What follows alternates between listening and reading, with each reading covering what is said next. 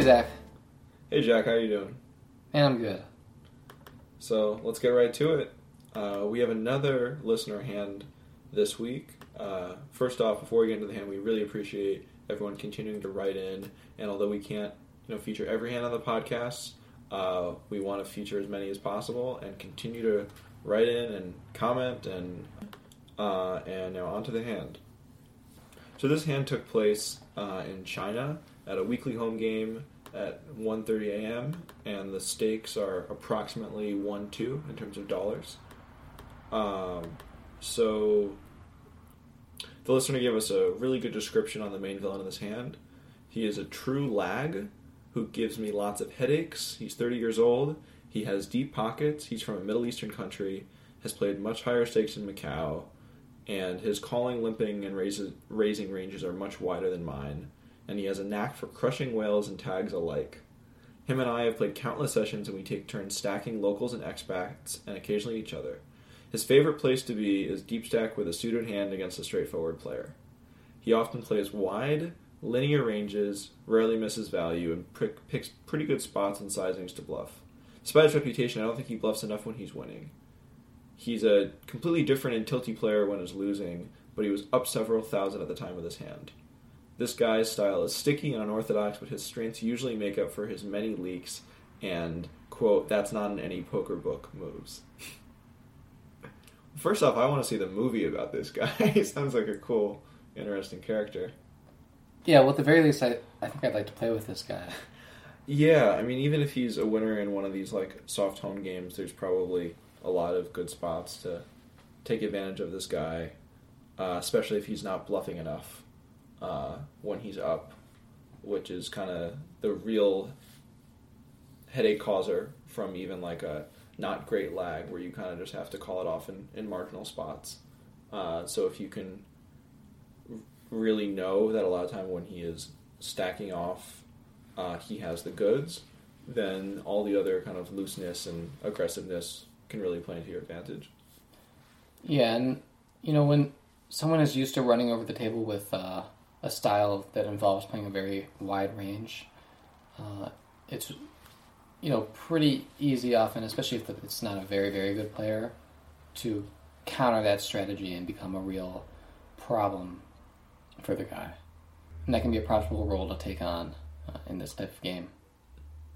Yeah, and it looks like they have some history. He said they stack locals and expats, but occasionally each other. So there's, definitely going to be some metagame to this hand before we even get into it. Mm-hmm. And if a play like this you have a lot of respect for, and it's a generally soft game, there's definitely something to avoiding them. But if he's playing a really wide range and is in a lot of pots, then it's sort of you're not able to avoid this type of player. So you might as well sort of take him head on and have those sorts of plans going forward. Yeah, exactly. I wouldn't necessarily go as far, and not necessarily saying that you're saying this, but it was targeting this guy, because he probably has more poker intelligence than everyone else at the table. But definitely don't avoid him in kind of close spots in the way you might do against a real good winning reg. Yeah. So the hero describes himself as a big winner historically, playing a looser style than usual, and having shown a few big bluffs already. And he's on the button. The relevant players in this hand are the big blind, the Middle Eastern guy. Then the small blind is a local, and he's a moderate winner, very loose pre. That doesn't usually go hand in hand, but we'll take David at his word. And then David's on the button, and he describes himself as a late 20s American. And then the cutoff has 250 behind, and he is a businessman who plays straightforward fit or fold poker. And then everyone else is a juicy mix of players looking to hit top pair who have between 160 and 500 behind. So first off, just great job, David, being very detailed. It definitely makes a big difference giving us this level of information. Yeah, great player descriptions. So let's get to the pre-flop action. There's 4 limps to David on the button, and he sees 8-10 offsuit. So the 4 limps... He doesn't specify. Yeah, but it wouldn't be either the main or either the villains or the blinds, obviously. Yeah. So the cutoff and then 3 other villains who are, I guess, the juicy players, as described. Yeah. Well, I mean, I don't think folding is terrible. It's a bad hand. But I think that given your position and your skill edge, I think that you can definitely justify raising here. Try to take sort of just squeeze a squeeze line to take the pot down here, and then be in position post flop, take advantage of people's mistakes. Yeah, I think first off in this spot I'm never folding against a juicy mix of players, and I'm on the button. While I don't love overlimping generally, I think this is a really good spot to overlimp with a wide range where you can pretty much play fit or fold post flop, and if you don't flop a monster draw or two pair plus, you just kind of fold and don't worry about it. Because if this is the juicy mix of players who once they hit top pair, they will likely stack off, you definitely have the implied odds to call here. And even though the big blind is a lag, you have to think that he's, checking the big blind enough to make this profitable, especially because given David's description, I think it's unlikely that many of the other players are going to be folding their hands for what would be like a standard raise here. And David also indicated he's playing a looser style than normal and has shown bluffs already. So maybe, normally this might be a hand that I raise to, $12 to $16 at, a 1-2 game where I'm playing kind of, somewhat tight, super aggressive. Like a normal 1-2 game, this might be a raise to between $12 and $16. But in this game here, with the metagame as described, I think I'm always limping behind here, but can see a case for raising if your image was better and you kind of were sure that most of the villains would fold to a raise like that. But I'm fairly confident, just based on your description, that a raise like that would not elicit much fold equity, so it wouldn't be the proper play in this spot. Yeah, I think you're right. I think I'm giving 1-2 players way too much credit to fold in this spot. So I think living behind and just playing fit or fold is probably a pretty safe and profitable line. So that's what the hero in the hand does. So the small blind completes, and the big blind, this Middle Eastern villain, raises to 10. And he does this regularly, but not with the sizing for the top of his range. And that seems, pretty clear to me that even an all-right lag would know that he should raise to more than 10 in the spot to build up the pot with his value hands. So I think we can definitely take the top of his range out when he makes it 10 here. I'm also a little surprised by the sizing, just because he pretty much has no fold equity in this spot from any of the players, given that there's 5 other people in the hand and he just makes it 10. Mm-hmm. I've actually seen this type of line a lot, and I think what it really is, and this is probably going to shape my character or my evaluation of this villain throughout the rest of the hand, is that I think there are some players who like to gamble and don't like to see, pots go 6-way with only $12 in the pot. And they'd rather just, with pretty much their entire range, know that if they raise it to 10, then everyone will call it and it'll go for $60 to the flop. And that makes sense I don't think it makes sense to do it with as wide of a range as I'm guessing most people do. It might not ever really make sense to make a raise that small, but I think that there are some notions of logic in that if you are, a more skilled player and play better for larger amounts, don't shy away from big bets, even if they're not as big relative to the size of the pot. So he might be leveraging his skill edge with this type of bet, even though I think that betting larger would, accomplish that a lot better. And probably he's doing it wider than I would do it in his spot. Yeah, I think the psychology of why a lot of players are doing this definitely checks out, and I think it can make a lot of sense for them because it's more fun to kind of have a $60, $50 pot with their pseudo connectors and their low pairs than to just kind of limp in, especially if they feel comfortable with a larger bet sizings. But I definitely don't think it's a good play in terms of EV. I think if he's going to be raising here and knowing that he can get called, he wants to kind of find that magical sizing where he's going to still get called by most players with hands that he's dominating. Which I would guess here is probably at the low end 12 and probably closer to like 18. Mm-hmm. No, I agree. I definitely think this is a bad play.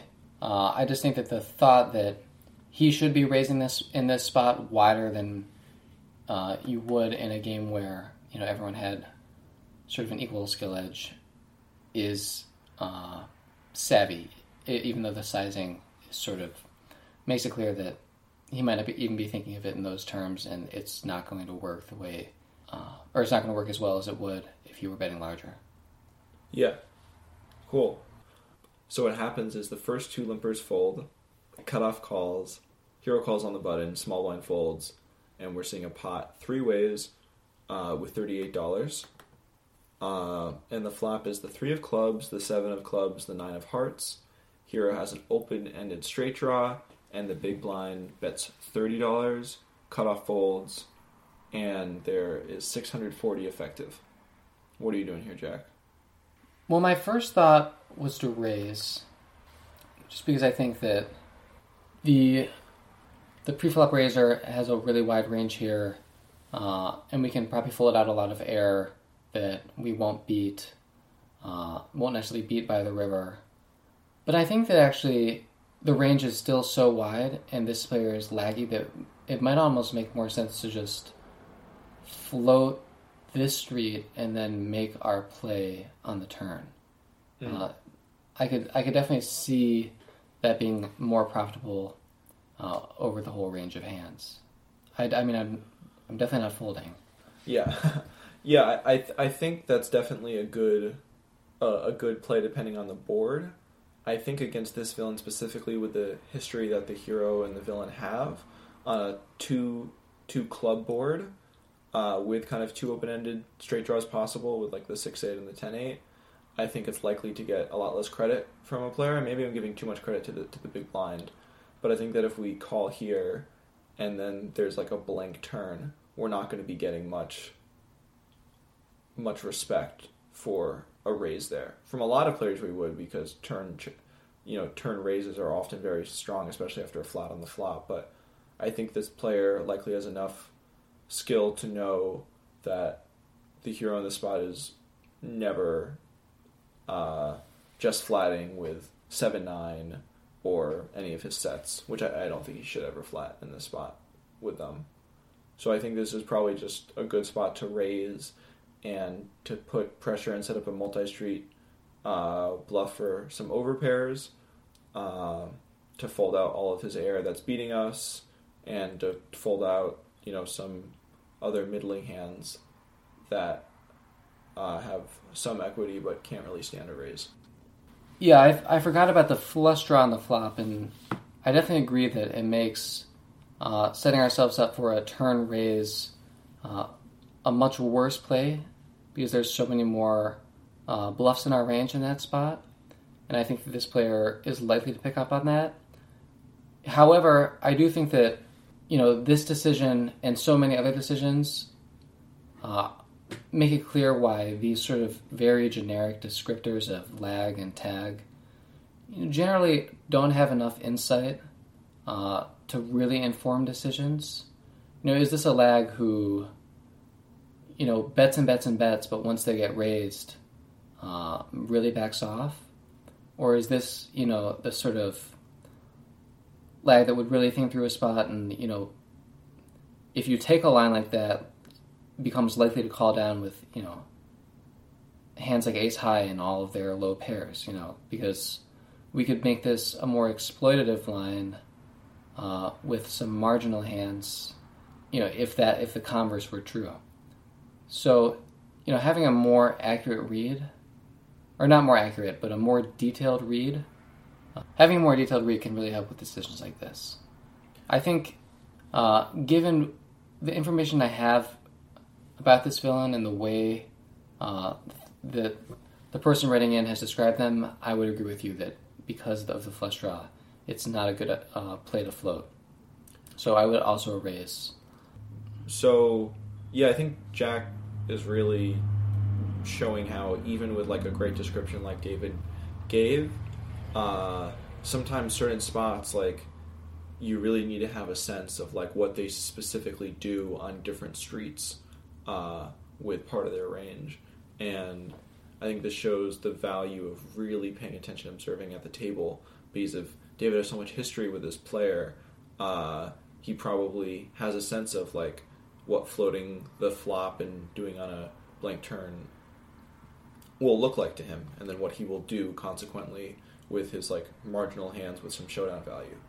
But based on David's description, he seems kind of like a little bit of above average lag, definitely not a pro, but someone who would probably be really happy to put him on a flush draw if he calls the flop and raises the turn, even more so than the actual flush draw combos that David might actually have. Mm-hmm. I think that's probably true based on the description we got. And I do want to commend David, because I think that for a lot of poker players and for a lot of the poker situations you'll be in, being able to group people in these sort of broader categories is going to be helpful, because it's rare that you're going to have an opportunity to, play with people on a really, really regular basis, especially people who might have a more sophisticated game like this player. And not rare, because there's definitely regs at every casino, and the better players are the ones you're going to see more often, probably. But I think especially in a game like this, where it's a home game that runs every week and it's sort of probably the same set of faces, and you have a lot of history, I think it's probably getting to a point where a more specific read is really required. Yeah, so let's get back to the sizing. The pot's 38, the villain c-bets 30, and the cutoff folds. What are we making it here? Well... And there's $640 behind. Well, I think one thing to consider is that probably any reasonable raise size, so at least like 2.25x, we're not really going to have a problem getting our stack in if we turn a straight. Yeah. So that's not as much of a concern. I guess against this player, we're probably not looking to fold out very many flush draws. Mm-hmm. Probably don't have very much fold equity against flush draws. We have blockers to other straight draws, and I think most of the straight draws we would want to fold out, we either have blockers to, or maybe don't have that much fold equity against, like our own hand, for example.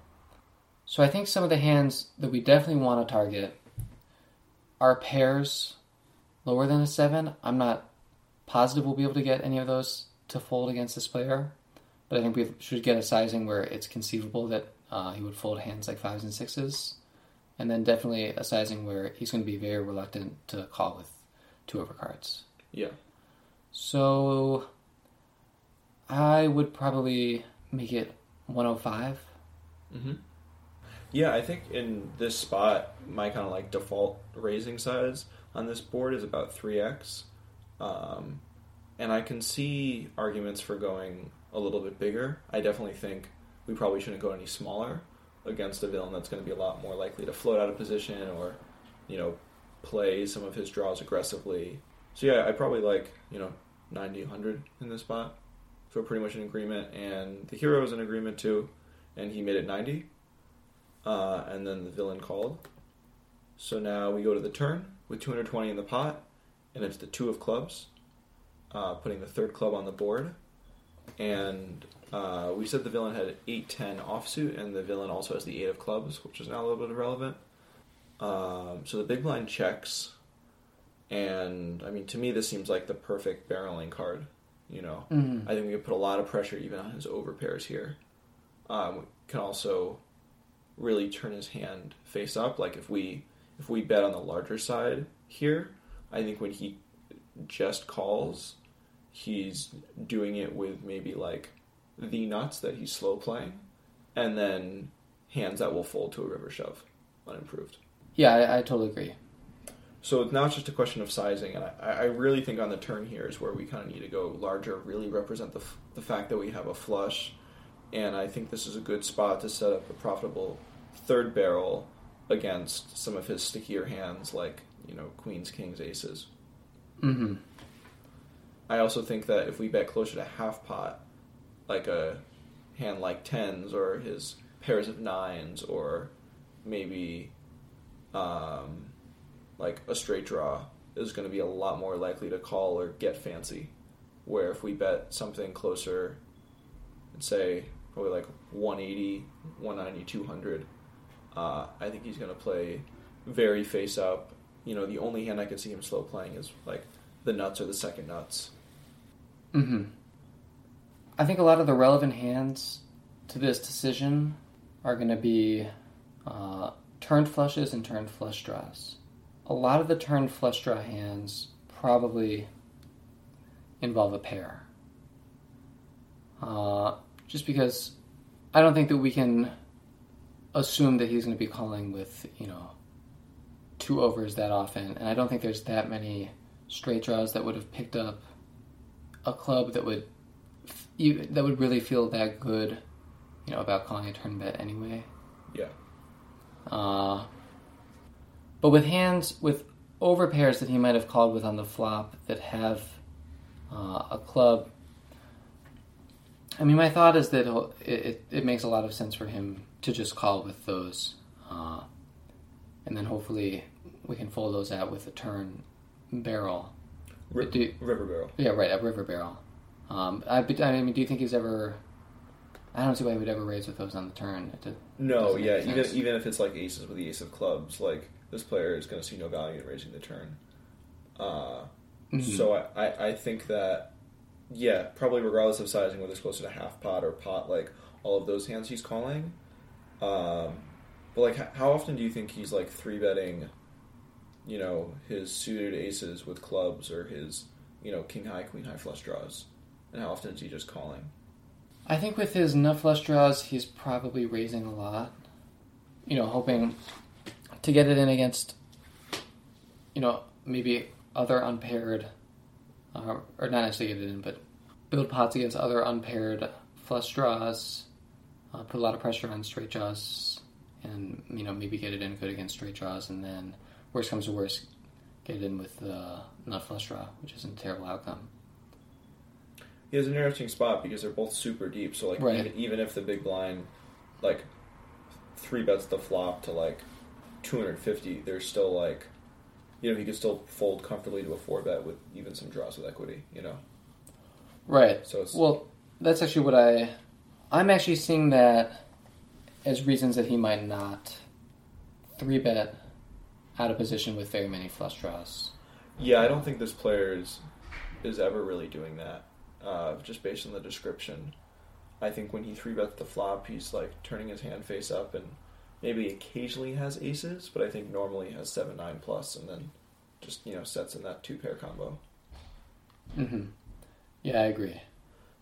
So now, what do you think he's doing with all of his flush combos when he hits the flush draw combos on the flop when he hits the flush on the turn? I think a player like this is likely gonna be leading out a good percentage of the time, just with all their history. I'm often leading the turn if I call with a flush draw on the flop out of position, and I think this player will definitely be doing it some percent of the time. It's hard to know, without ever playing with them, but I think we can definitely discount some flushes when they check the turn. I don't think we can really take any combos out, when they just call the flop, but I think when they check the turn, we could take a decent amount of combos out of their range. I don't know if I agree. I think that it's very likely for us to barrel, or sorry, as us, when I say us, I'm talking about David. I think it's very likely that David's going to bet the turn here, and I think because of that, it makes a lot of sense for Villain to check here, and I think Villain will know that. Like we said, this is a great barreling card, and I think that will be clear to the Villain, and I think the Villain is probably leading out a lot of turns on flushes where maybe he called a continuation bet on the flop. Yeah, that seems like a very laggy thing to do. I've obviously already made my case against why using terms like laggy isn't a very good idea. But I think a lot of people who get that billing of laggy will do that. But I think on a board like this where you got raise on the flop, and then the flush came in, and you're holding the flush, you're going to feel pretty good about checking and either raising or calling, and then maybe doing the same play on the river. Yeah, and I think if that's the case, it definitely makes a better case to not 3-barrel a blink. If he's slow playing the vast majority of his flushes, I think then we might not necessarily have a profitable triple barrel. But I guess we kind of might just have to agree to disagree on this one, and I think that he's probably leading out a fair percentage of the time on the turn or the river. Well, I mean, I agree. I do agree that he could lead out on the river, especially with the nut flush draw, or with the now nut flush. Yeah. But I don't agree on the turn. Okay. But yeah, for the reason we described at the beginning, I think a larger sizing is better here. Not necessarily to fold out, kings or aces with the ace of clubs, but to make the difference in folding out a pair of nines or a pair of tens. I think, those types of hands call for like a half pot bet, or some rare floats with like an ace king with the ace or king of clubs, then we'll be more likely to call or check raise versus just folding. So I probably like a sizing of like 180, 190 here, maybe 200. I do agree with you, although for different reasons. I think betting small on the turn is better if villain is going to check call a lot of flushes and then lead out on the river, because then when villain does lead out on the river and we don't make our straight, we can comfortably fold, and then when villain does check to us, we can probably eliminate a fair amount of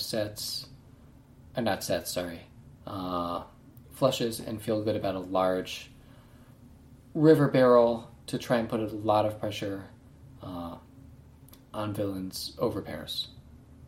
Now, I do think there's something to be said for if you think that for whatever reason this player will give even more credit to a larger turn sizing relative to the river sizing with those overpairs, and not maybe think that the small turn barrel, the river barrel thing.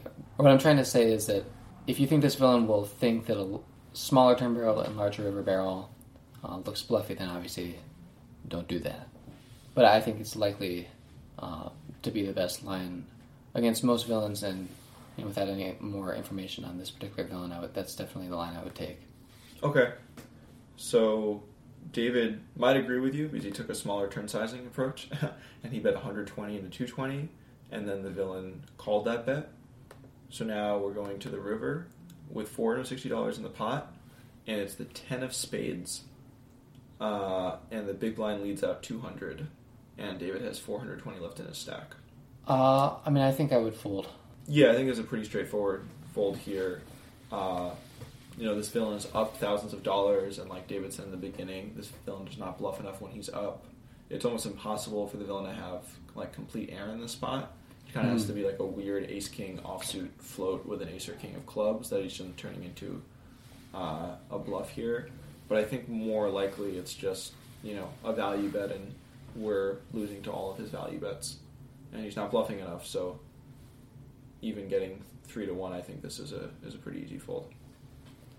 Yeah, I agree. I just don't think... we talked about he just doesn't have very many unpaired draws on the turn. This one class of hands that I think could play this way would be hands like 5s, 6s, 8s with a club. Oh, he has the 8 of clubs. David has the 8 of clubs. Well, not 8s with the 8 of clubs. I could see 6s with the 6 of clubs somehow feeling roped into, finding their way to this river spot and deciding to turn their hand into a bluff. But I think it's pretty unlikely. I think that type of hand might also just be hoping to get a check behind. Yeah, I think it's definitely a non-zero percentage when you're playing with like a really loose player like this.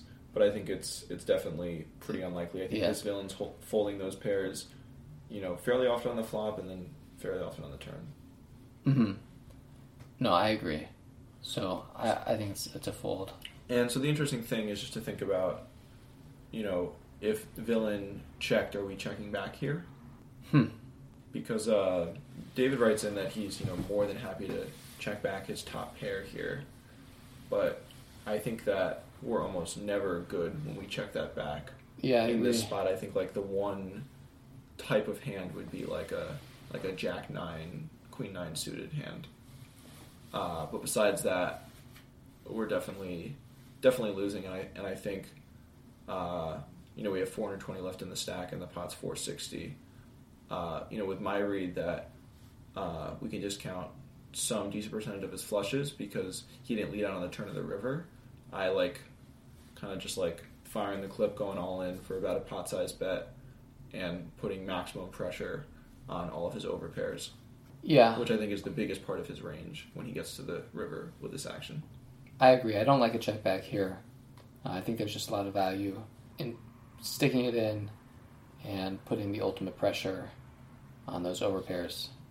Yeah. So I think you played the hand really well, David. What did he folded? Yeah, sorry, he folded. Okay. He folded. I personally would have gone with a little bit of a larger sizing on the turn, and then had more of a 3/4 pot bet on the river. But I guess he kind of took the line you would take. Yeah, when I said a smaller sizing, I don't think I had the stack to pot ratio correct in my head. I do think 120 is a little bit too small. I think I would have gone close to 150, and I still think that gives us a lot of room to work with on the river barrel, which is what's most important.